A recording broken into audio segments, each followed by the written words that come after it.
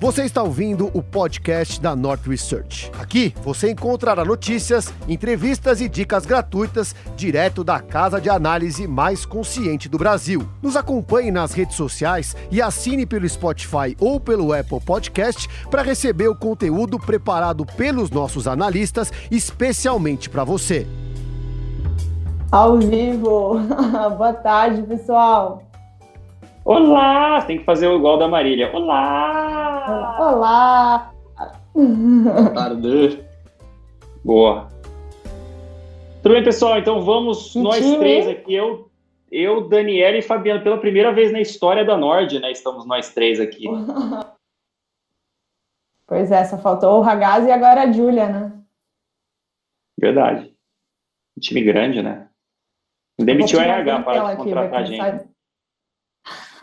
Vai ficar dividido demais essa tela aí. A gente já puxou o tapete do Ragazzi, agora vai ser do... Brincadeira, pessoal. O pessoal acredita, é brincadeira. O pessoal não vai gostar de você. Falar, nossa, você puxou o tapete do Ragazzi. Não. Bom, vamos lá então. Eu Fabiano e Daniele, vamos falar sobre PetroRio. Então saiu, mano, para quem não sabe, né? Vamos começar pelo começo. Saiu uma notícia ontem à noite, pós-pregão, falando que a PetroRio vai adquirir um novo campo, saiu no Brasil Journal, inclusive. A PetroRio vai adquirir um novo campo, que ainda não está explorado, mas ele já está bem estudado, a gente vai entrar em mais detalhes, que chama Wahoo. Então tem um nome bem estranho, né? Eu até achei, porque acho que era da BP, né? Então a BP deve ter dado o nome, aí deve ser um nome em inglês. A BP é a British Petroleum, né? É a Petrobras do Reino Unido. E o campo é gigante, é uma produção assim, praticamente, é maior do que a produção atual da PetroRio, então eles podem mais que dobrar num custo de extração que possivelmente pode ser muito baixo, então o mercado gostou bastante. Estamos vendo a PetroRio subir algo como 22% hoje, mais ou menos, 22,57%, mas não tem ninguém olhando isso, ninguém está preocupado com isso. E aí, mandem perguntas e a gente vai tocando por aqui.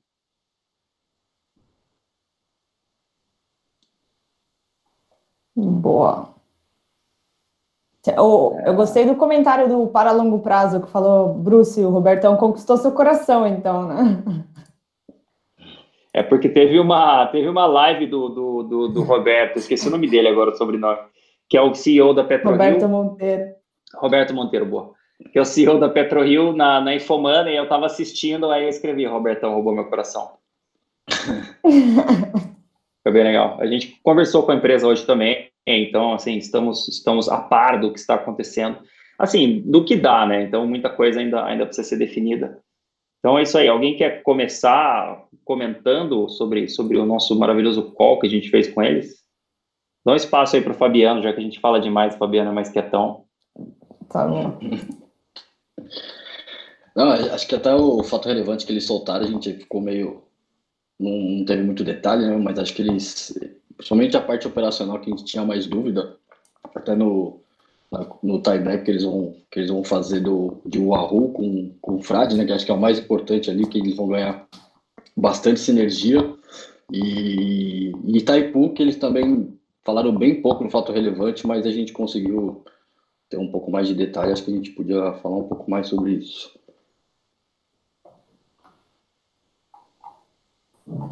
Beleza, então vamos lá. Então, assim, principal PetroRio comprou, ou está tentando adquirir, né? Está em processo de aquisição de um campo que chama Wahoo, que ainda não produz, mas eles podem furar 4 poços, cada um produzindo mais ou menos 10 mil barris. Então, pode ser uma produção entre 40 e 45 mil barris.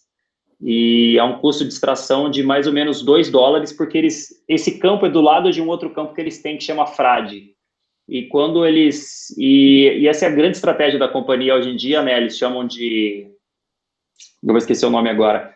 Mas eles chamam de cluster de campos, né? Então, eles juntam os campos e usam a mesma estrutura operacional, FPSO, gente, barco de apoio e tudo mais, e reduzem bastante o custo de extração e, obviamente, empresa de commodity, o negócio mais importante, a PetroRio já vem falando isso há bastante tempo, o mais importante para uma empresa de commodity é ter o custo baixo, já que o preço da commodity varia, né? A gente viu o petróleo até atingindo valores negativos o petróleo americano, né, não o Brent, que é o que a Prio, que é o benchmark da Prio, batendo valores negativos esse ano no auge da pandemia. Boa. Então, e é legal vamos falar fazer assim, cada um escolhe uma pergunta e responde, pode ser, aí a gente faz mais dinâmico, a gente vai olhando as perguntas e cada um vai respondendo. Pode ser. Deixa eu só complementar. Tem que ser pergunta difícil, não pode ser pergunta fácil. Que o reservatório de Wahoo, né, que eles vão fazer, é exatamente o que eles já fazem com o polvo tubarão-martelo, vai ficar a Frade e o Wahoo, e aconteceram muitos testes lá, né, então eles até comentaram que não existe o risco geológico em si, então eles fizeram um teste de formação, sabe que existe petróleo lá, então é realmente fazer o investimento agora, né, ter a aprovação, fazer o investimento para começar a realmente fazer a exploração de petróleo lá, então é um negócio assim, o PetroRio sabe o que está fazendo, então muita gente vem nos perguntar, né, não, mas e agora eles vão mudar o segmento, não sei o quê, então na verdade eles sabem que tem petróleo lá, e enfim, é PetroRio sendo PetroRio, as aquisições vão continuar, inclusive essa aquisição não anula as outras, então acho que o mercado percebeu isso, né, então ficou cada vez mais animado, e a gente vai responder só no final várias perguntas que fizeram para a gente, mas a melhor é se PetroRio continua barata.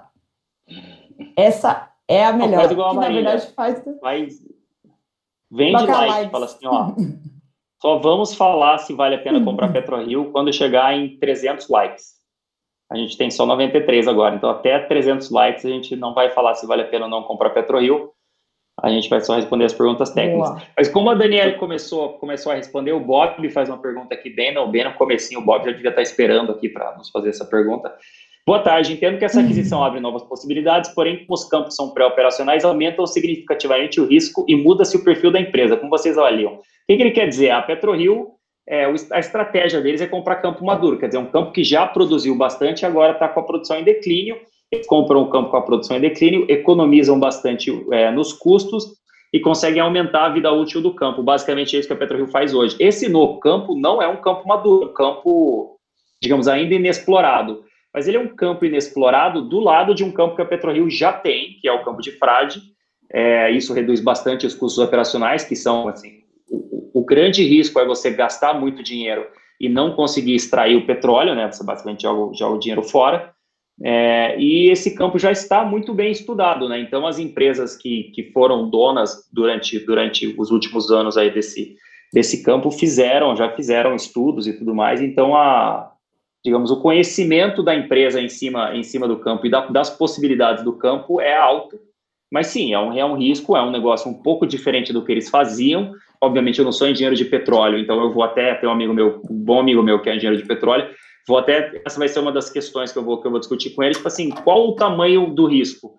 Mas o próprio Roberto Monteiro, CEO da PetroRio, falou, cara, o risco da gente explorar esse campo novo, o campo de Wahoo, com um operacional vindo de Frade, é equivalente a furar um poço novo em um campo que a gente já tem. Então, é o equivalente a furar um poço novo no campo de Tubarão-Martelo, que é um campo que eles compraram Na verdade, eles não compraram, né? Eles compraram, né? Eles compraram como é que chama o nome da empresa? A nova OGX. A Domo. Compraram da Domo o Tubarão-Martelo. Então, eles estão furando novos poços em Tubarão-Martelo e, segundo o próprio CEO da empresa, o risco de furar poço no campo de Wahoo é parecido com o risco de furar acho que é o 10º poço em Tubarão-Martelo. Então, assim, sim, claro, existe um risco exploratório, existe um risco operacional, um risco de execução, mas como eles vão fazer isso já de Frade, com a operação em Frade e tudo mais, e eles conhecem bem a geologia do campo, esse risco fica mitigado.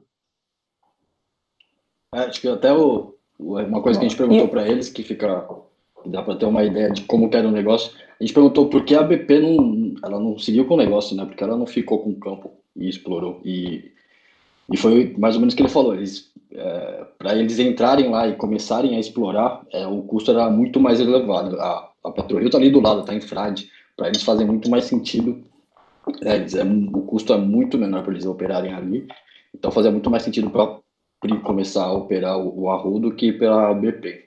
Então acho que isso já dá uma ideia também do quanto é o custo e como vale a pena para a Prio entrar nesse deal aí. Para o pessoal ter uma noção, é legal pontuar, tipo, esse custo que o Fabiano está falando é o lifting cost, né, o custo de extração. Então, o custo de extração de PetroRio, se não me engano, um ano atrás, era coisa de $27, mais ou menos. Aí ele veio caindo, obviamente o real caindo, né, também ajudou bastante, porque metade dos custos dele são em reais. Então, o lifting cost caiu de 27 para mais ou menos $13, está hoje, né, no último balanço eles divulgaram isso. E o custo de extração desse campo novo, fazendo o tieback e usando o operacional de frade no campo novo, pode ficar perto de $2. Então, assim, de 27 já veio para 13 e eles estão com um campo que pode ser $2. Então, assim, é uma redução de custo brutal, né? E, obviamente, uma geração de caixa possível para a empresa também bastante forte. Boa. Estou procurando as perguntas aqui.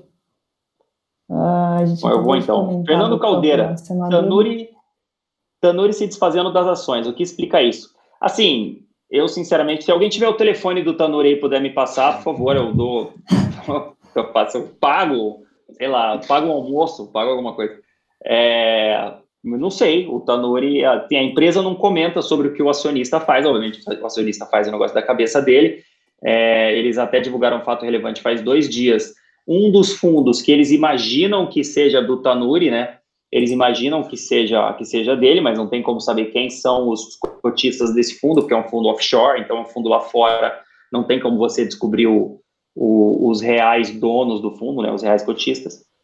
Mas a gente imagina que seja o Tanuri, e ele vendeu um pouquinho, assim como ele vendia ações a R$17, inclusive ele vendia R$17 para botar dinheiro na Gafisa, ele vendeu mais um pouco de ações outro dia, mas ele ainda é o controlador da empresa, tem coisa de... Assim, é difícil saber, cada um fala uma coisa, mas...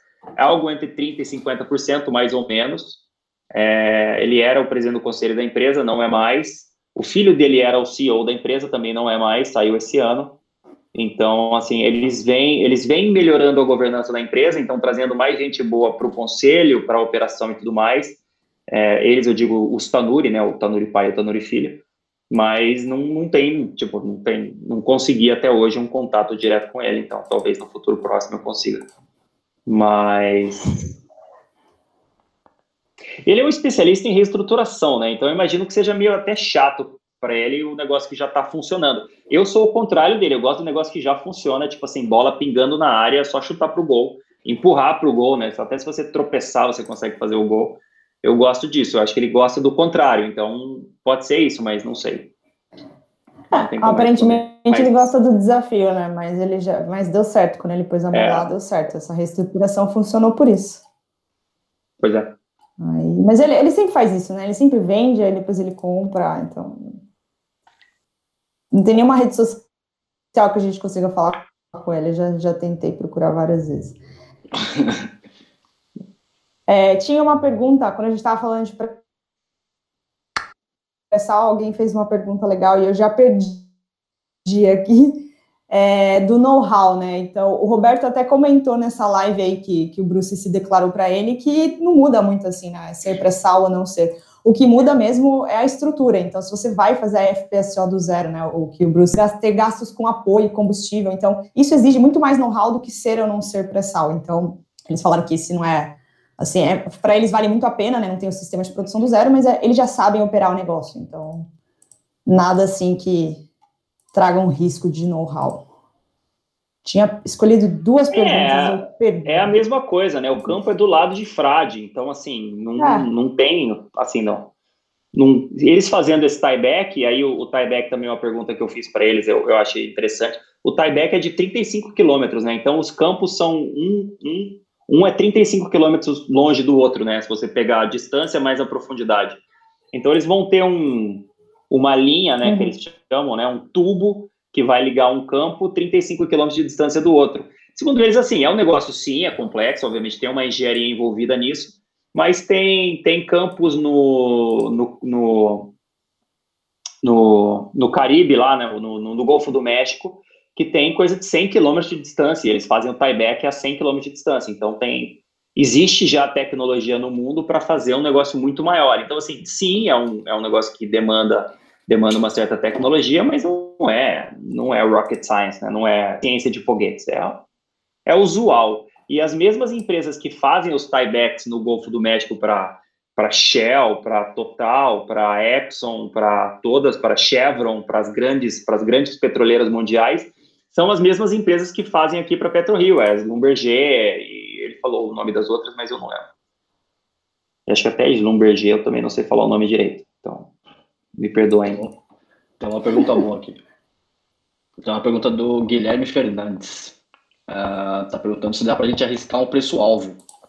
Então, Guilherme, não sei se você é assinante nosso, acho que nossos assinantes aqui já conhecem a gente um pouco, a gente não acredita em preço-alvo. A gente acha que dá uma sensação de certeza que pode ficar meio desconfortável, a gente vai ficar procurando aquele preço ali e é capaz dele nunca chegar, ou ele pode até ultrapassar e a gente se arrepende quando chega, se a gente realizar. Então a gente não acredita em preço-alvo. Então faz que nem os bancos e corretoras, né?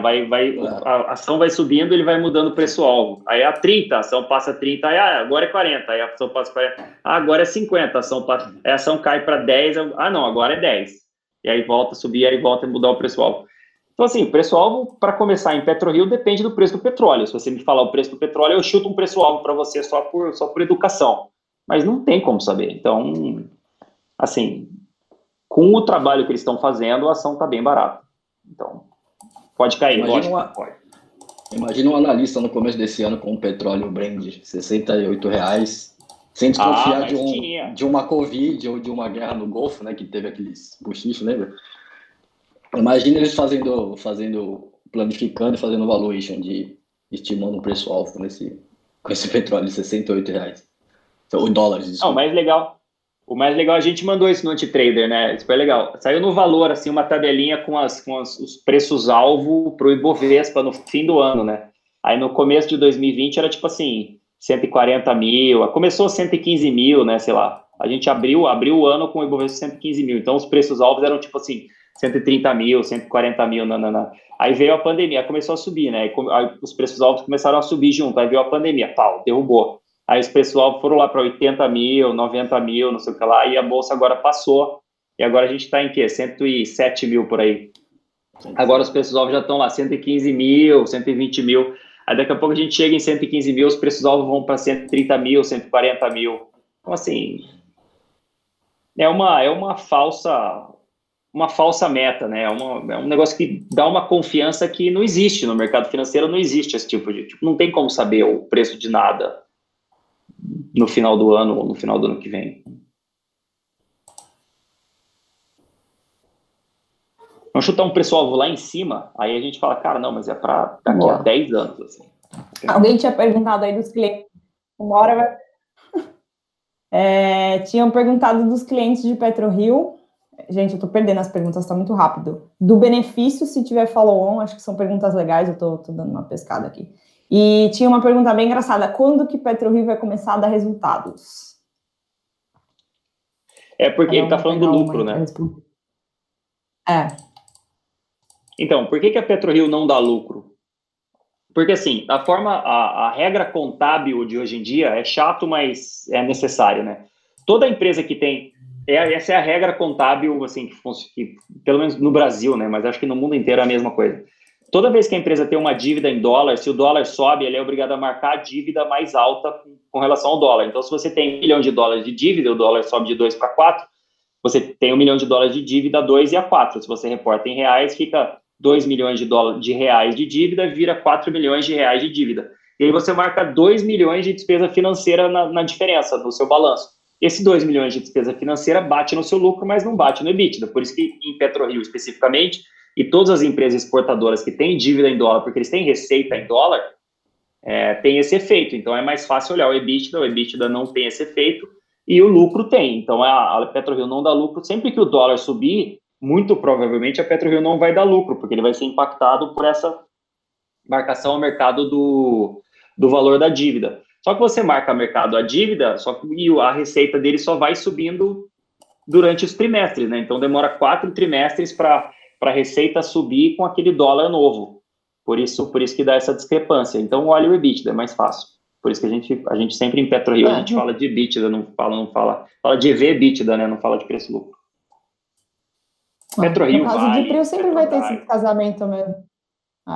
Mas eles até pensam em mudar a moeda funcional, mas não muda nada. Eles estão gerando caixa, estão gerando cada vez mais, reduzindo o endividamento.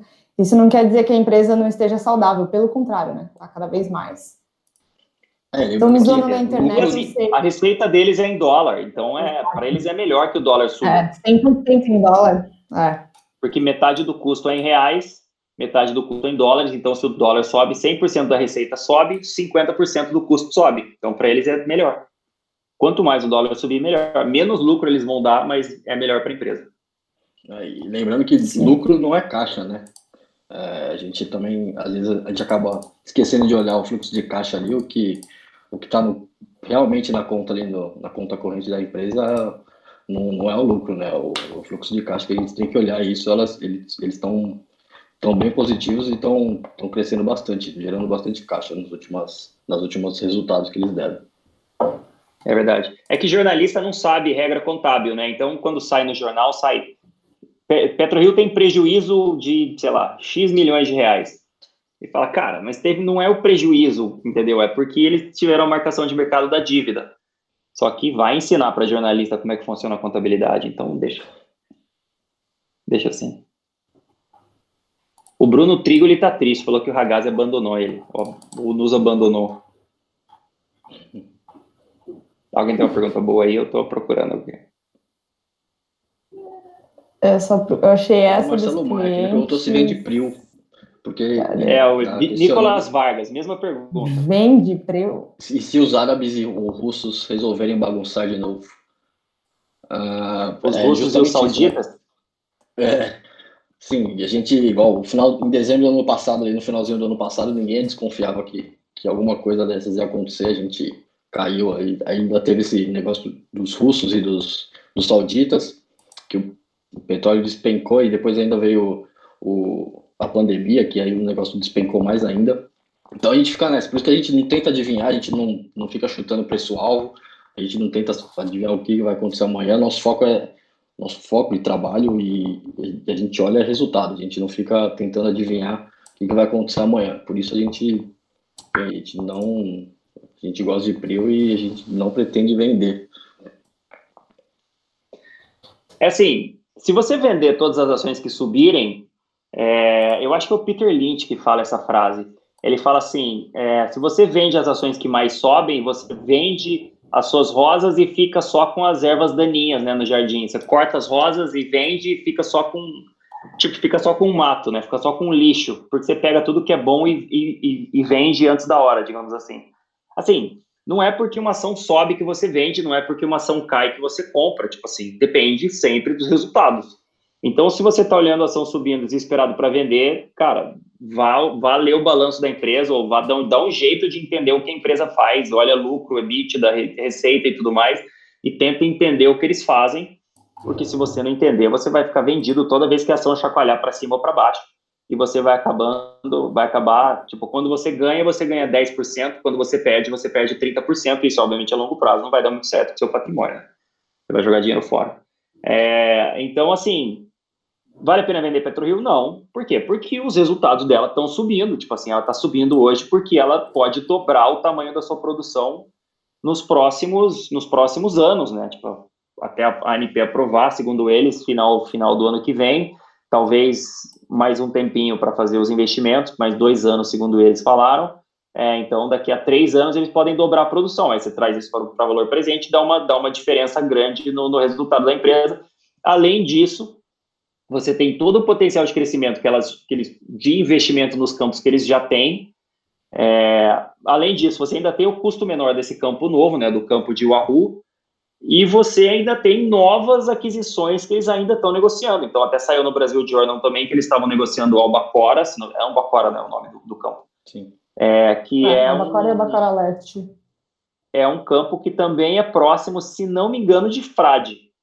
Então, assim, eles podem fazer um super campo de Frade que tenha, tipo, Albacora, Frade e Wahoo, e fazer a mesma coisa, né? Fazer um tieback com a Albacora também e fazer um custo de produção super baixo. Então, assim, tem muita oportunidade para a PetroRio, porque, assim, as majors, né, as grandes petroleiras mundiais estão vendendo campos ou estão vendendo muitos campos justamente porque eles estão focando talvez um pouco, a BP, por exemplo, está focando mais em energias renováveis, e a Petrobras está reduzindo o número de campos que eles exploram, né? A Petrobras antigamente tentava abraçar o mundo, hoje em dia já não mais. Então, assim, tem uma sobra de campos maduros sendo vendidos e não tem muitas empresas comprando, né? A PetroRio é uma das que está comprando, está fazendo bons negócios. A gente está vendo isso nos resultados delas nos últimos anos. Só nos últimos 2 anos eles compraram o quê? Tubarão Martelo, Frade... Tem mais um. Agora o Wahoo. Agora o Wahoo, mas... Tem mais um. Esqueci o nome. Então, e continuam negociando outros, né? Até perguntei pro Roberto Monteiro, CEO da empresa. Tipo assim, tem um crescimento máximo de vocês? Tipo assim, vocês compraram agora o Wahoo.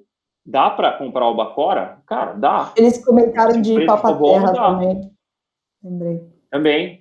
Então, assim, ainda tem muita oportunidade. E, tipo assim, tá bola pingando na frente da área para eles.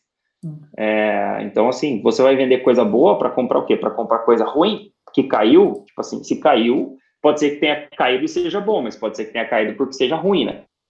Um bom exemplo é a IB, né? A IB caiu de 120 para 10, mas, assim, a 10 era caro, porque a 120 era fraude, né? Então, tirando a fraude do balanço, continuou caro a 10.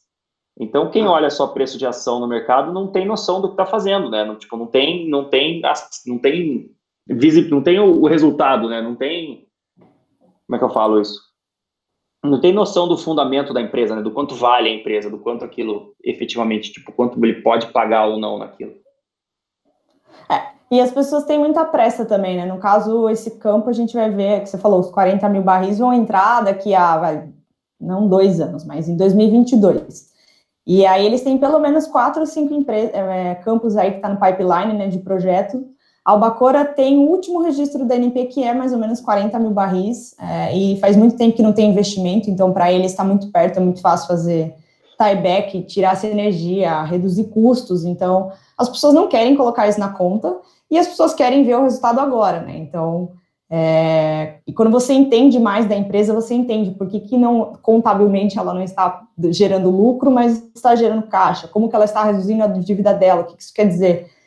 As pessoas têm pressa, simplesmente elas não conseguem olhar isso e trazer a valor presente, né, qualquer fluxo, e nem imaginam também, né, nem conseguem olhar que talvez hoje a PetroRio tem um posicionamento assim, que ela pode usar o próprio fluxo do projeto para pagar a dívida.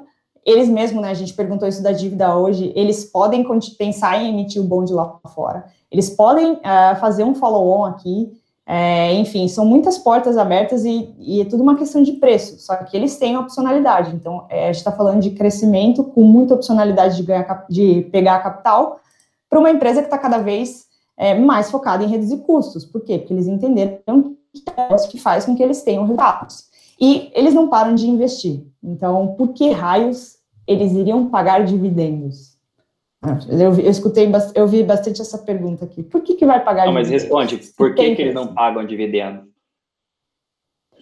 Tem por onde crescer, né? Sem pensar, eu tinha pensado numa analogia boa. Mas que pensa, o dividendo é uma alocação de capital, né? Imagina que a empresa tem lá R$1 milhão no caixa. O que ela faz com esse R$1 milhão? Ela investe para crescer mais, para ter mais lucro, para ter mais retorno, para ter mais rentabilidade, para ser maior, para criar novas barreiras de entrada, para ser mais competitiva, ou ela dá para o acionista? Assim, depende. Mas se ela continuar crescendo e ter lucro, o acionista também ganha. Então, depende da rentabilidade do investimento que ela for fazer. Quanto mais rentável o investimento, mais vale a pena ela investir. Agora, se ela é uma empresa já madura, tipo o Itaú paga muito dividendo. Faz sentido? Faz, porque o Itaú vai fazer o quê? Vai comprar no Brasil, ele não pode comprar mais nenhum banco, né? Tá, inclusive, pagando dividendo de XP aí para todo mundo, 30% de dividendo.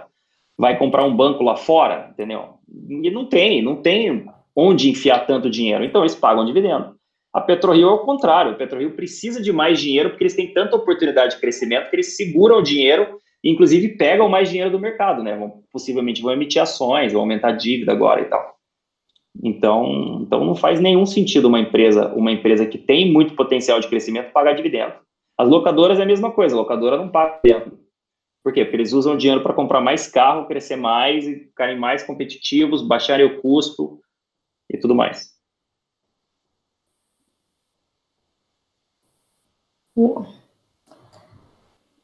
Mas assim, o Wesley Farais perguntou aqui, empresa de petróleo não paga dividendo? Na verdade, pagam. As empresas de petróleo lá de fora, as grandes, pagam bastante dividendos. A Petrobras eu não tenho certeza agora, mas normalmente as empresas de petróleo lá de fora, as americanas, pagam muito dividendo. São conhecidas como pagadoras de dividendo.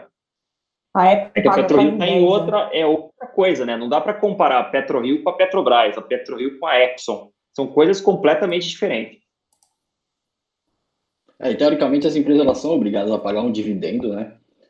Aí tem várias exceções, né? Algumas exceções, a empresa ela mostrar para os acionistas dela que ela tem projetos de crescimento, que ela vai precisar desse dinheiro, ao invés de pagar, ela vai usar para investimentos. Então, aí ela tem essa opção de não pagar, mas obrigatoriamente as empresas têm, né? A Petrobras, se não me engano, ela voltou, acho que agora, no começo desse ano, a aumentar os dividendos dela. Ela pagava, acho que só a porcentagem obrigatória, se não me engano. Mas a Petrobras estava super endividada também, né? Então eles estavam focando em pagar a dívida. Agora pode ser que eles voltem a pagar um pouco mais de dividendos também. Assim como a Vale, né? A Vale passou um tempo sem pagar dividendos porque eles estavam pagando indenização de Brumadinho. Ia ficar muito chato a empresa que causou a catástrofe de Brumadinho pagando enormes dividendos para os acionistas, né? Mas assim, provavelmente ano que vem a Vale vai pagar grandes dividendos também. 300 likes. Agora tem que falar, a PetroRio tá barato ou não, né? Vai, Daniela, você que prometeu. Não, ainda tem meia hora. Ainda tem meia hora, a gente vai falar só no final. Eu falei no começo que a gente ia falar só no final. Você vai falar só no 59 do segundo tempo? Não era pelos likes? Só no 59 do segundo tempo. Não. Você que deu essa segunda condição. Tinha uma pergunta muito boa aqui. Eu perdi, mas era sobre Enauta. Você estava falando das majors, Bruce, completa com Enauta. Então, Enauta também elas, né, na verdade, é diferente do PetroRio, né? O que a PetroRio faz? Compra campo maduro, quer dizer, o campo já produziu bastante, ele começou a entrar em declínio quer dizer, ele produz menos, a PetroRio compra ele em declínio, as majors normalmente, não são tão preocupadas em custo, a PetroRio consegue cortar muito mais os custos, joga o custo lá embaixo, consegue investir no campo para ele pelo menos estabilizar a produção, mas ele continua em declínio, né? Mas o campo sempre está em declínio e aumenta o tempo de produção desse campo. Então, sempre que você reduz o custo de extração, você aumenta o tempo que você pode extrair, porque não é que acaba o petróleo, é que o petróleo fica caro para ser extraído, né? Então, quanto menor o custo que você tem de produção, mais tempo você pode explorar petróleo, quer dizer, mais petróleo você pode tirar do mesmo campo. Então, essa é a estratégia de PetroRio. Essa nova aquisição é um pouco diferente, mas, assim, segundo eles, continua a mesma estratégia, porque é como se fosse furar um poço num campo que eles já têm, já que eles vão fazer o tieback e vai ser um cluster, né? Vai ser uma união de campos. A Enauta não. A Enauta corre risco exploratório. O que é isso? A PetroRio também corre risco exploratório, mas muito menor. A Enauta corre risco grande exploratório, que é tipo o risco que as majors correm, né, que é a Shell, a BP, a Petrobras, a Exxon, a Chevron, essas empresas correm risco exploratório, que é o quê? Cara, eu vou comprar um pedaço de terra lá no meio do mar e vou testar para ver se tem alguma coisa, eu vou começar os estudos. A PetroRio não faz isso, porque isso demanda muito dinheiro. Se der certo, dá para ganhar muito dinheiro, mas se der errado, sai muito caro.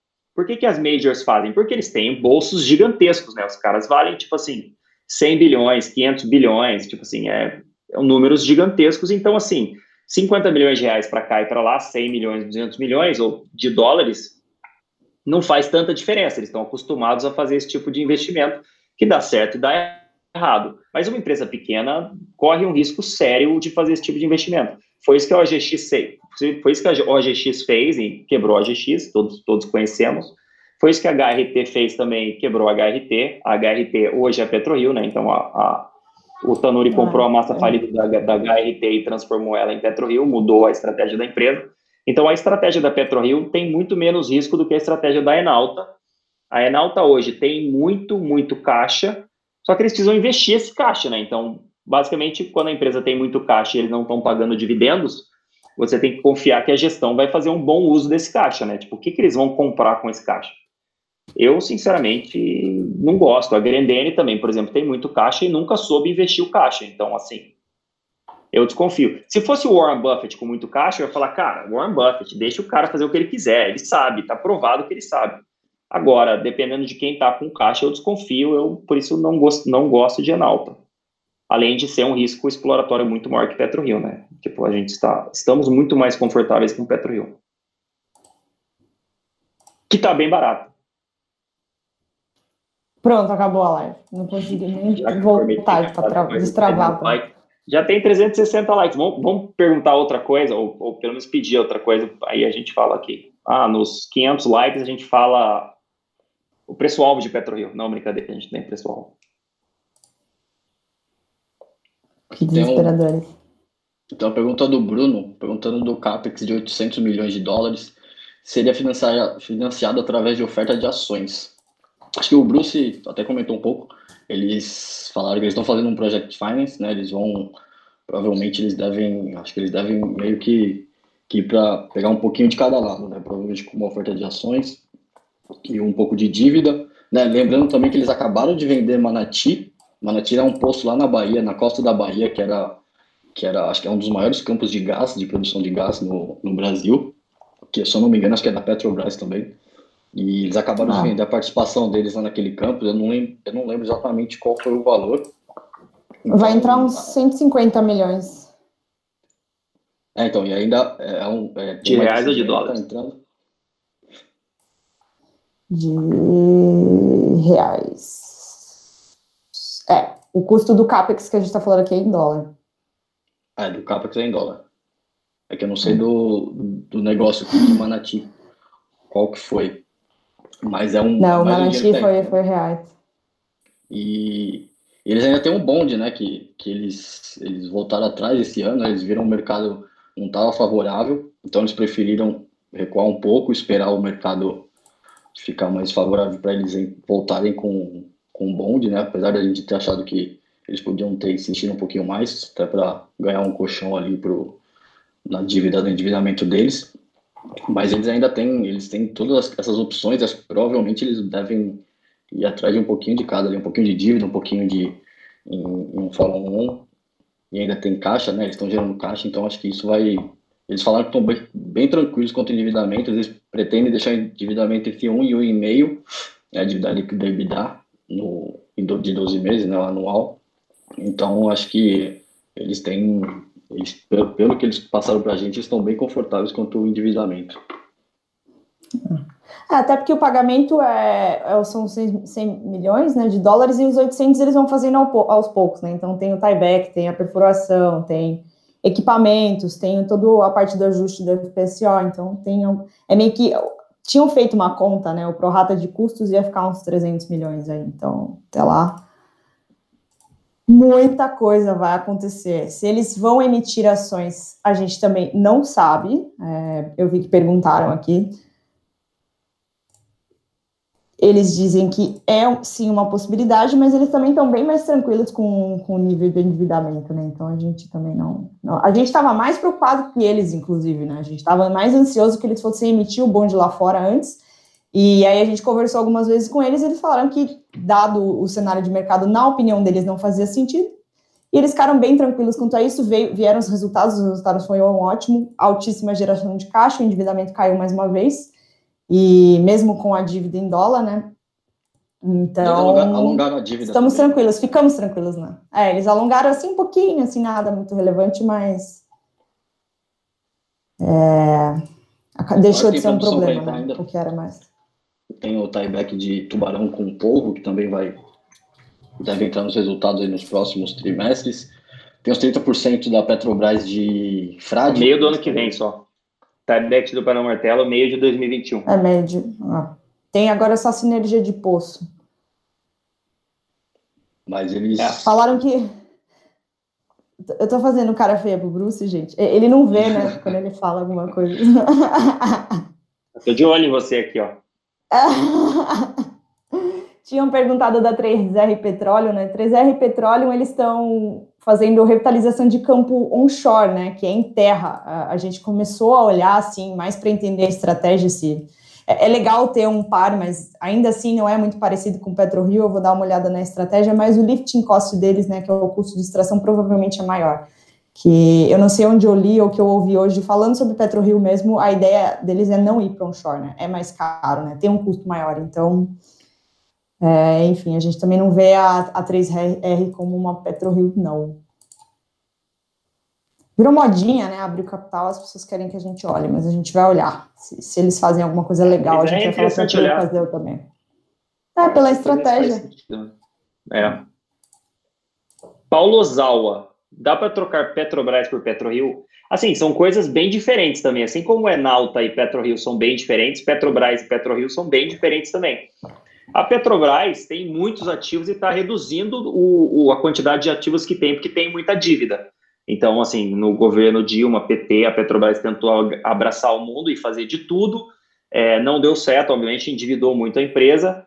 Agora eles estão endividados, estão tentando vender ativos para reduzir endividamento. E ela é estatal e ela é major, né? Ela corre risco exploratório como a Enalta. Então, a Petrobras é mais parecida com a Enalta do que com a PetroRio. A PetroRio não, a PetroRio foca em campos maduros, foca em não tomar risco exploratório, porque para uma empresa pequena o risco, segundo eles, alto demais, eu acho também.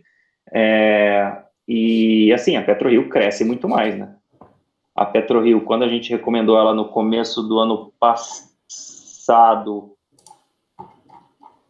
ela produzia coisa de 15, acho que 18 mil barris, alguma coisa assim, ela está em 30. Então, ela dobrou em um ano e pouco, ela dobrou a produção dela, 1 ano e meio, vai quase 2.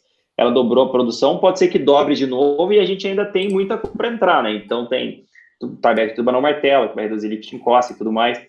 Tem os 30% de frade, que eles ainda não incorporaram também, que tá para ser aprovado pela ANP. Então, assim, tem novas aquisições que pode ser que saiam também. Então, assim, são coisas completamente diferentes, mas, assim, a gente prefere PetroRio, porque cresce mais. Né? É mais barato e cresce mais. Boa. Tinham perguntado, Bruce, você tinha falado da possibilidade de dobrar, né? Então, o Prio hoje tem os 30 mil barris por dia, a estimativa eu gosto de falar esse nome, Wahoo!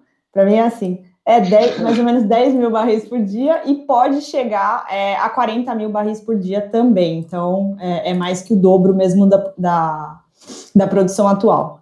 Vocês gostaram? Pode produzir até mais, né? Eles estimam 40 mil. Estimam 150 milhões de barris, né, ao todo, assim. Wahoo, excelente. Parece Yabadabadu. Foi assim que eu li a primeira vez que eu vi a notícia. Que mais? Tem muita coisa interessante no fato relevante, gente. A gente está tentando tirar o que é chato, juridiquês e coisa chata para dar só as notícias boas para vocês. O fato relevante é legal, né? Eles fazem até um desenho tentando explicar como é que funciona o tieback e tudo mais, é interessante. É muito legal, tem o mapa também, não é tão fácil assim você achar o mapa dos campos. A ANP não é nada amigável para você fazer as pesquisas. Tanto que muita gente foi atrás de informação de Albacora quando saiu no valor sobre a Petrobras. E PetroRio sinalizou, né, que queria provavelmente fazer aí a negociação e foi impossível encontrar uma informação nova de Albacora, a informação assim de 2018 só.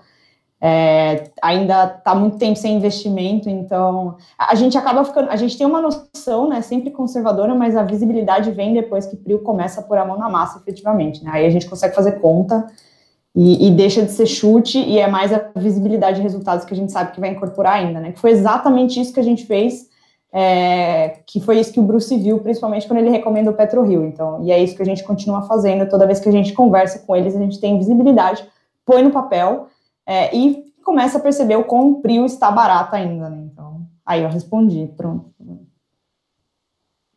A gente faz, assim, você não precisa fazer um valuation, né, um preço-alvo para ter uma noção de preço. Até porque o preço-alvo tem tanta coisa embutida lá dentro que meio que se você mudar um número, você pode mudar completamente o valor que você calcula, né? Então, a gente faz continhas de padaria, e assim, dá para fazer várias continhas para ter uma noção mais ou menos de preço, sem precisar entrar numa complexidade muito grande. A gente faz exatamente isso, tanto no investidor de valor quanto no anti-trader. A gente fez no relatório de prévias de PetroRio, inclusive a gente fez essa continha. A continha meio básica, assim, tipo assim, custo, receita, o dólar está aqui, então ela negocia, tipo assim, a produção dela é essa, então ela negocia hoje mais ou menos X vezes EBITDA. E ela negociava coisa de 5 vezes EBITDA, né? Antes de Wahoo! Eles negociavam 5 vezes EBITDA, então agora tem que colocar o Wahoo e tem que trazer o valor presente, né? Já que só vai começar a produzir daqui a 2 anos e pouco, 3 anos. Mas, ó, o Rafael Takayasu dá um bom dever de casa para vocês, ó. Vocês bem que podiam fazer um relatório explicando melhor essa questão de dividendos, EBITDA e dólar da PetroRio. De preferência pela Daniele, que é mais professorinha. Tá bom. Gostei do professorinha. Eu vou anotar para não esquecer isso. A gente faz, sim. Colocamos no... Mas, inclusive... Era bom fazer um para o investidor de valor falando por que as empresas não pagam dividendo, né? Por que não pagar dividendo pode ser bom ou pagar dividendo ruim, falando de, tipo, alocação de capital e tudo mais. Polvo! Eu esqueci do campo de polvo, mas o campo de polvo, valeu, Guilherme Santana de Oliveira, o campo de polvo foi o campo que já era da HRT, né? Então, o campo de polvo veio com a massa falida da HRT, se eu não me engano, quando a PetroRio foi criada lá atrás, né? Um monte de gente falou polvo. Tem uma pergunta do R-Shake, ele perguntando se esse poço não vier uma gota de petróleo. Aí quanto valeria a Prio? Bom, eles já furaram, né? Eles falaram que furaram 4 poços e 3 saíram petróleo. Então, eles falaram que estão bem seguros quanto a isso, então acho que não tem um risco exploratório, na verdade, né? Seria mais um risco operacional. Eu vi bastante gente perguntando sobre os riscos. Claro que tem risco, né? Tem um risco operacional, que eles vão começar as operações ali, tem um monte de coisa de tieback que eles têm que estruturar, então tem um risco operacional. A gente vê ainda um risco de governança lá dentro, apesar de estar melhorando com os últimos tempos. Mas sim, sempre tem risco, né? Não tem jeito. Com certeza. Eu tinha esquecido do... Sem risco não tem graça, né? O legal é o risco. A gente comentou sobre o legado da HRT, né? Então, o Prio até, inclusive, tem alguns prejuízos acumulados, né? Então, ela acaba nem precisando pagar dividendo por isso. Aí, PetroRio não paga, quem vende PetroRio tem ganho de capital, não paga imposto de renda, né? Pelo menos até eles fazerem uma emissão de ações, não paga imposto de renda. Aí, se eles fizerem emissão de ações, a gente precisa rever, inclusive perguntar para a empresa e tal, mas a nossa percepção é que acaba esse benefício. Mas, por enquanto, todo o ganho de PetroRio ainda não tem imposto de renda. Coisa maravilhosa, né? Feliz Natal! Isso vai até dezembro de 23. Isso. Boa. Qualquer compra até lá. Talvez não acabe, porque quando você lê o documento, ele te dá uma data de corte, né? A data de corte, sim, já foi. Então, a não ser que tenha alguma revisão, aí é o juridiquês chato, né? Algumas pessoas já falaram que talvez isso não mude, mas, novamente, quando o PetroRio realmente começar a falar mais, afirmando, né, o follow-on, aí a gente volta a falar disso, aproveita enquanto ela está isenta de imposto. Na verdade, né, para a gente não muda nada, porque a gente continua com ela, então. Coisa pagar imposto é que ter lucro. Pessoal, vende uma ação quando acontece uma de 3 coisas, né? A gente, inclusive, fez um relatório do investidor de valor sobre isso. Ou muda alguma coisa, né? Tipo assim, muda o risco, muda o controlador, muda alguma coisa que mudou a sua percepção de valor naquele negócio, os resultados pioram ou fica cara. Tipo assim, nenhuma das 3 coisas aconteceu com o PetroRio, não parece que vai acontecer no curto prazo. A única coisa que pode acontecer é ela ficar cara, mas ela tem que subir bem para ficar cara. E assim, não é um preço-alvo, né? Um valor específico. 33,4597,328. Tipo assim, é meio que uma certa ideia, né? E depende dos resultados, depende do dólar, depende do petróleo, depende de tudo isso. Então, se o dólar subir, o petróleo subir, a PetroRio subir, pode ter ficado mais barata, né? Ela gera mais caixa, ela compra novos campos, ela reduz o seu custo de extração, tipo assim, ela fica cada vez mais barata com o tempo, então. Sempre depende. Mas o Christian Mendes faz uma pergunta boa. Pessoal, sobre o campo de Itaipu, que está, entre aspas, ficando de lado, esse aparentemente não iria gerar uma grande integração com a atual operação, certo? Então, um negócio que é muito, muito legal da PetroRio é que eles são super conservadores. Um negócio que, tipo, para mim foi assim, como é que eu falo? Bastante forte, né? Que eles trocaram de auditoria, e a auditoria nova aumentou o lucro deles. Basicamente, eles estavam com o lucro deprimido porque eles estavam calculando o custo de abandono dos campos de uma forma conservadora demais. Aí entrou uma nova auditoria e falou, não, vocês estão sendo muito conservadores, tipo assim, aumenta o lucro, e eles tiveram que refazer os demonstrativos financeiros dos anos passados, aumentando o lucro, né, que é um negócio super bom, né, claro. Então, eles estão tirando Itaipu da conta, eles têm a opção de comprar também esse campo, só que eles não estão considerando isso por enquanto, porque eles não sabem como é que vai ser e tal. Então, mas é uma opção para eles, é uma opcionalidade. Tipo, eles podem também comprar Itaipu, talvez juntar todos, segundo eles, têm uma boa chance de conseguir juntar tudo e fazer um mega cluster, que é o que eles chamam, né, quando eles juntam vários campos e fazem uma só operação para vários campos. Mas eles nem estão considerando isso na conta, então... Sim, tem muito mais upside tem muito mais potencial, né, do que eles falam. E o potencial que eles falam já é alto, então. Esse de Itaipu daria um pouco mais de trabalho também, né, então... Eles até comentaram que aí não estão considerando nada por enquanto lá. Precisam fazer mais estudos, né, o de Wahoo! Já tem mais coisa para...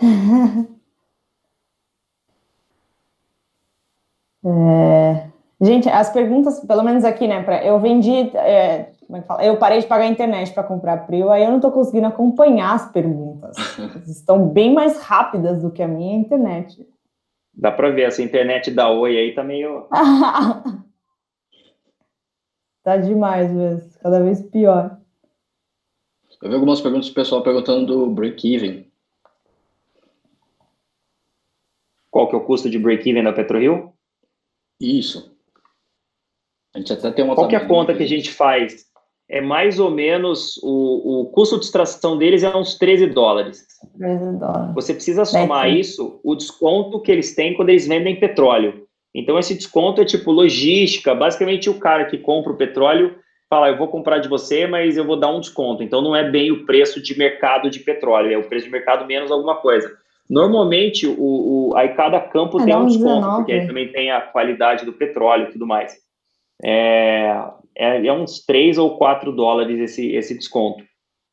Então, assim, o lifting cost é 13, royalties é $4, $13, né? Então, o custo de extração é $13, o que eles gastam com gente, G&A, né, que a gente chama, que é gente, tipo funcionários, administração e tudo mais, são $2, então 15, 4 de royalties, então 19, mais 5 de desconto e logística, que está superestimado, é um pouco menor, mas deixa superestimado, então $24, se não me engano. Com o petróleo a $45, eles vão ter uma receita líquida por barril, assim, de mais ou menos $21. $20. É a conta que a gente faz. Mas, assim, todos esses números variam um pouco. O lifting cost deles está caindo bem, era 27, agora está 13. Com os novos campos chegando, vai ser menor ainda. Com os 30% de frade que eles ainda precisam incorporar da Petrobras, que a ANP ainda não aprovou, o custo de exploração de frade também é menor, então também vai trazer o lifting cost para baixo. O lifting cost, metade do lifting cost em dólar, metade em reais, então se o dólar subir em relação ao real, o lifting cost deles cai, se o dólar cair em relação ao real, o lifting cost sobe, mas é mais ou menos isso. Boa. Cleiton Santos, Bruce, em sua opinião, qual o limite de uma empresa dentro da carteira? Se tivermos PetroRio com mais de 20%, é um risco alto para o desempenho da carteira? Assim, eu, obviamente, gosto de seguir o Warren Buffett, né? O Warren Buffett fala e diversificação é para quem não sabe o que está fazendo. Ele fala assim, eu coloco todos os meus ovos na mesma cesta e aí eu fico olhando para aquela cesta com, tipo assim, o tempo inteiro, com toda a atenção que eu posso ter. Eu tendo a concordar com ele. Ele hoje tem metade do portfólio dele em Apple, né? Não do portfólio inteiro, mas das ações líquidas, das ações que negociam em bolsa, porque ele tem 2 portfólios, né? Ações que não negociam em bolsa e ações que negociam em bolsa. Das ações que negociam em bolsa, é meio que metade. Das ações que negociam em bolsa, ele tem metade em Apple. Então, é como se ele tivesse 1/4 do portfólio inteiro em Apple. Assim, é bastante, porque você pensa que o portfólio dele vale 500 bilhões de dólares. Então, ele tem 25%, ele tem 125 bi, mais ou menos, de Apple no portfólio. É mais do que a gente tem em PetroRio e nos 2 portfólios que a gente tem. Então, assim, sim, o Warren Buffett é mais corajoso, vamos colocar assim, que a gente. Mas também ele tem menos opções de investimento, né? A gente tem mais opções, porque a gente tem menos dinheiro, então a gente pode comprar empresas menores. Se o Warren Buffett fosse comprar a PetroRio, ele ia comprar ela inteira e ela podia dobrar 20 vezes e não ia fazer a menor diferença no portfólio dele. Então, ter muito dinheiro é um grande problema. Mas, assim, qual a alocação máxima? Cara, depende da sua confiança no que a empresa faz. Então, se você me falar, tipo assim, cara, Locamérica a 3 vezes lucros, eu vou falar, cara, compra 120% do teu portfólio em Locamérica, entendeu? Tem risco? Claro que tem, mas assim, tá barato demais, o negócio é ridículo. E aí, obviamente, você precisa estudar os resultados, ter uma visibilidade de resultados boa e tudo mais. Mas assim, sempre depende do preço, de quanto ela vale no mercado, de quanto você acha que ela vale, e depende da confiança que você tem nos resultados da empresa. Tipo assim, uma PetroRio a 1 vez EBITDA vai falar, cara, compra 150% do seu portfólio em PetroRio. Mas é lógico, tem risco, né? Então, assim, depende. Precisa pôr isso na conta. Eu não daria um máximo, não. A gente já teve 25% de uma só empresa no antitrader, por exemplo. No investidor de valor, a gente não faz isso, até porque tem menos flexibilidade e tal. No antitrader, a gente se permite mais, digamos assim. Mas o pessoal está colocando aqui, tem gente que tem 30% em PRIO, eu tinha visto um que colocou 40%. Teve um que falou que vai vender tudo e vai colocar em PRIO assim que essa live acabar. Corre que o pregão daqui a pouco tá... Eu tava subindo 25%, agora tá subindo só 23,5%, então pode ser oportunidade. Mandem aí, gente, quanto que vocês têm. O Paulo tem 48%. O Bayard tem 30% e tá com uma dor no coração. Mais de 15%, o Guilherme falou que é muito risco. O Eduardo tem metade da carteira em PetroRio. Aí, Bruce.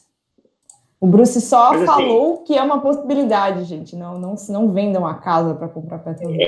Tipo assim, depende, entendeu? A gente usa isso para o nosso benefício, né? Tipo assim, se a ação cai demais, a gente tende a aumentar a alocação.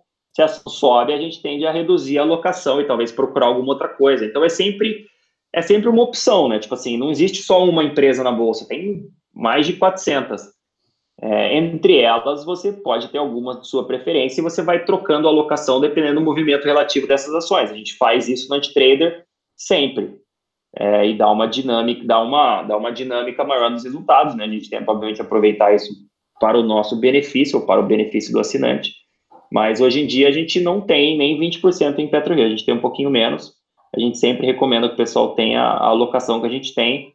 Até porque se imagina a PetroRio vai emitir ações, aí o mercado fala, nossa, eles vão emitir ações, vamos derrubar o preço da ação, a ação cai, a gente tem a oportunidade de aumentar a alocação. Então é sempre bom você não ter o máximo, porque se a ação cai, você precisa ter pólvora ou precisa ter espaço para aumentar aquela alocação. E comprando barato é quando você ganha dinheiro de verdade, né?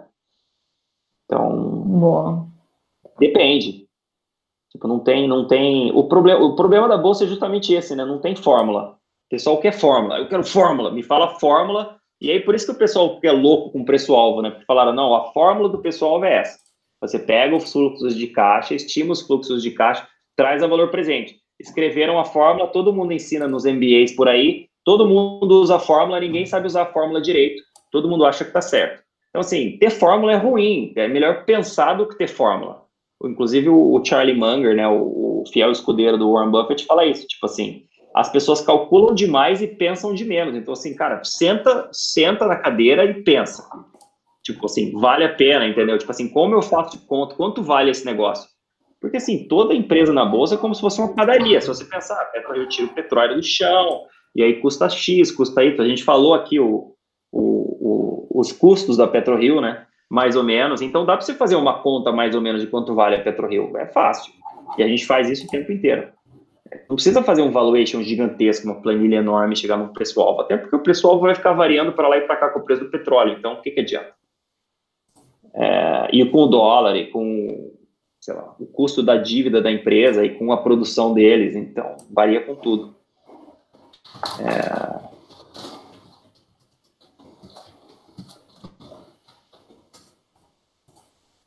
Tem alguns assinantes comentando aqui que não vão te contar quanto que eles têm, Bruce, senão você vai ficar bravo. Os do anti-trader a gente vai dar bronca neles no Telegram. E semana que vem a gente dá bronca no relatório do investidor de valor também. O Sidney conversou com a gente hoje, ele comentou aqui que ele falou pelo Telegram, e aí ele tinha 30%, ele conversou com a gente e viu que faz sentido diminuir. É sempre assim, gente, é bom, mas precisa estar balizado no risco, né? A confiança é boa, mas o nosso trabalho aqui é fazer com que vocês não vendam a casa para comprar PetroRio e tenham uma carteira saudável, né? Então, hoje, tinha muita gente falando isso no começo da live, que foi bem legal, uma pena que eu não peguei os nomes, que quis entender, né, se o que a gente está vendo hoje, a alta de PetroRio é manada, se são pessoas novas, quem é o fluxo que faz a ação subir. Boa parte das pessoas nem sabe direito o que aconteceu, viu subindo, ou pegou uma dica quente do amigo e entrou. Aí, PetroRio está agora subindo 24%, o Flávio falou, mas o Flávio comentou agora há pouco também, que ele tem 20% em PRIO, porque ele sabe, já passou 6 circuit breakers, aí ele sabe que a diversificação no ranking, né, que é o que a gente fala bastante no IV, é muito mais importante do que esse tipo de concentração. Se o Bruce colocasse 100% de PRIO, ele estaria no Caribe agora? Provavelmente. Ele vai colocar 100% sem saber? Claro que não. Então, confiança na posição, mas muito, muito bom senso para investir, né? É óbvio que ele estaria no Caribe agora, a gente não estaria falando com ele aqui. É porque eu sempre brinco que, tipo, eu vou ensinar eles a fazerem tudo que eu faço e eu vou mudar para o Caribe e viver num barco tranquilão, ganhando dinheiro, só recebendo dinheiro na conta e comprando, negociando as ações no home broker. E o ciclo é sempre a gente também vai ensinar um dia e vamos para o Caribe. Vai todo mundo para o Caribe e não vai ficar ninguém em São Paulo. Norte Caribe. A gente pode abrir uma filial. Mas, assim, o negócio da alocação é flexibilidade, né? Tipo assim, qual que é o problema da Bolsa? As ações chacoalham e a gente não sabe o que elas vão fazer. Tipo assim, você imaginava que PetroRio subiria 24%, 25% hoje? Claro que não. Eu achei que o mercado fosse receber bem a notícia. Mas, assim, sinceramente, ontem eu estava pensando e falei, nossa, imagina se o mercado escuta essa notícia, fala, nossa, a PetroRio agora vai emitir ações, e o cara vende as ações porque fala, não, eu vou comprar as ações de novo na emissão, então eu vou vender agora no mercado e as ações caem. Falei, cara, essa é a melhor oportunidade da história, né? A gente aumenta a alocação. Então, é importante, como você não sabe o que vai acontecer no mercado de renda variável, e por isso que chama renda variável, tipo, as ações variam loucamente para lá e para cá, tipo, na pandemia, caiu tudo 50%, o PetroRio foi para baixo de R$10, estava 50, veio para baixo de 10 e agora voltou para estar 45 agora, 44. Você precisa de flexibilidade, porque você não sabe o que o mercado vai fazer. Então, não ter uma alocação muito grande te dá essa flexibilidade. Lógico, você pode, de vez em quando, ter uma alocação maior, aproveitando momentos oportunos. Mas, assim, normalmente é melhor ter uma alocação menor para você ter mais flexibilidade caso, por exemplo, o PetroRio caia. Quem tem 30% de PetroRio, se ela caísse, o cara ia ficar amarrado, né? A gente tem vários clientes que falam isso para a gente no Antitrader, por exemplo, no Telegram.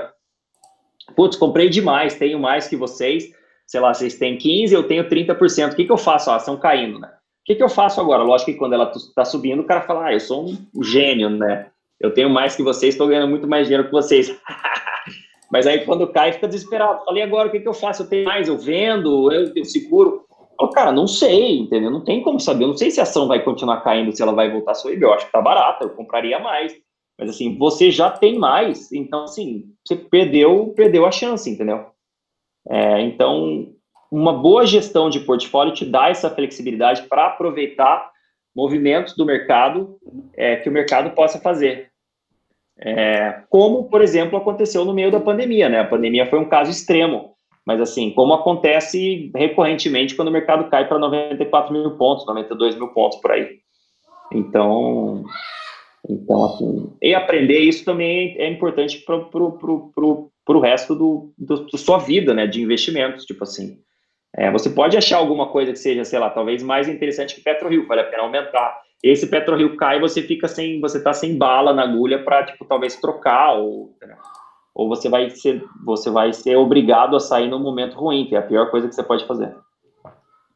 Essas horas sempre bate desespero, né? E todo mundo quer fazer tudo na mesma hora ali, no embalo da manada. E todo mundo quer ganhar vai com o máximo de dinheiro possível sempre. Fala, eu quero ganhar o máximo que dá. Fala, cara, o máximo que dá, normalmente é tentar manter a sua flexibilidade para ter espaço para aumentar quando faz sentido, né? Quando vale a pena. E por isso que a gente sempre fala, vai com calma, não precisa fazer tudo de uma vez, né? Mesmo você perder um pouquinho ali nos centavos no dia seguinte, vai com calma, não precisa sair desesperado nem para comprar e nem para vender. Só ter paciência. Outra coisa que o Benjamin Graham, né, que inventou o Value Investing, ensinou o Warren Buffett a investir, basicamente, fala, o mercado não é o seu mestre, o mercado é o seu funcionário, é o seu lacaio, é o seu servo. Então, use o mercado, não deixe o mercado te usar. Então, se você está amarrado, tipo, você se amarrou, fez uma posição muito grande e agora está amarrado, você fala, cara, você está dependendo do mercado, o mercado vai te... Não vou usar essa palavra aqui. O mercado vai abusar de você. Então, você precisa ter flexibilidade para não deixar o mercado abusar de você. Você abusa do mercado. E aí, você ganha dinheiro em cima dos incautos, né? Quando está todo mundo desesperado vendendo, você vai e compra. Quando está todo mundo animadão, vai subir para sempre, você vai e vende para eles. Diminui um pouco a posição, então dá uma diversificada. Faz umas coisas assim. A longo prazo, o seu portfólio vai crescer e aparecer.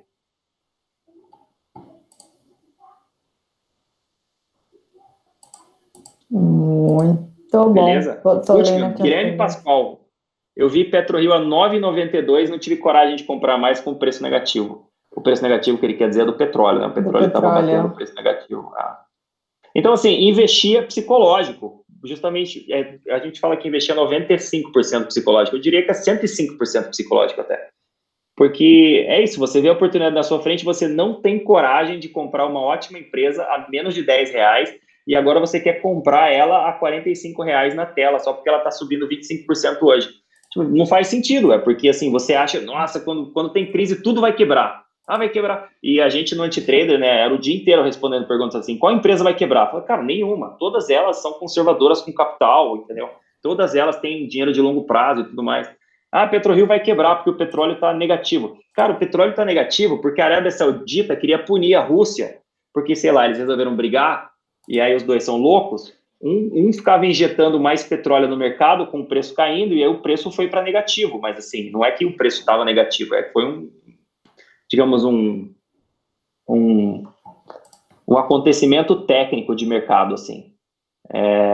Então, assim, foi causado porque, basicamente, o príncipe saudita falou, cara, eu vou abusar, não vou usar a palavra de novo, eu vou abusar desses russos malditos que estão vendendo mais petróleo, porque os russos queriam também abusar dos americanos que estavam produzindo petróleo demais. E os americanos não estão no cartel do petróleo lá na OPEP. Então, mas foi uma briguinha dos maiores produtores de petróleo do mundo que jogou o petróleo lá embaixo. Mas se você não entende que é só uma briguinha que uma hora acaba, e acabou, e agora o preço do petróleo voltou para estar uns $45 hoje em dia, você fica desesperado e você não consegue ganhar dinheiro em cima do mercado maluco. Beleza? Pessoal, brigadão pelos likes. Chegamos a quase 500, é um recorde. 700 pessoas, quase 500 likes, então temos quase um like por pessoa. Brigadão, foi ótimo, obrigado pelas perguntas. Esperamos ter respondido todas, ou pelo menos alguma coisa próxima. Obrigado, pessoal. Até a próxima. Muito obrigada, pessoal.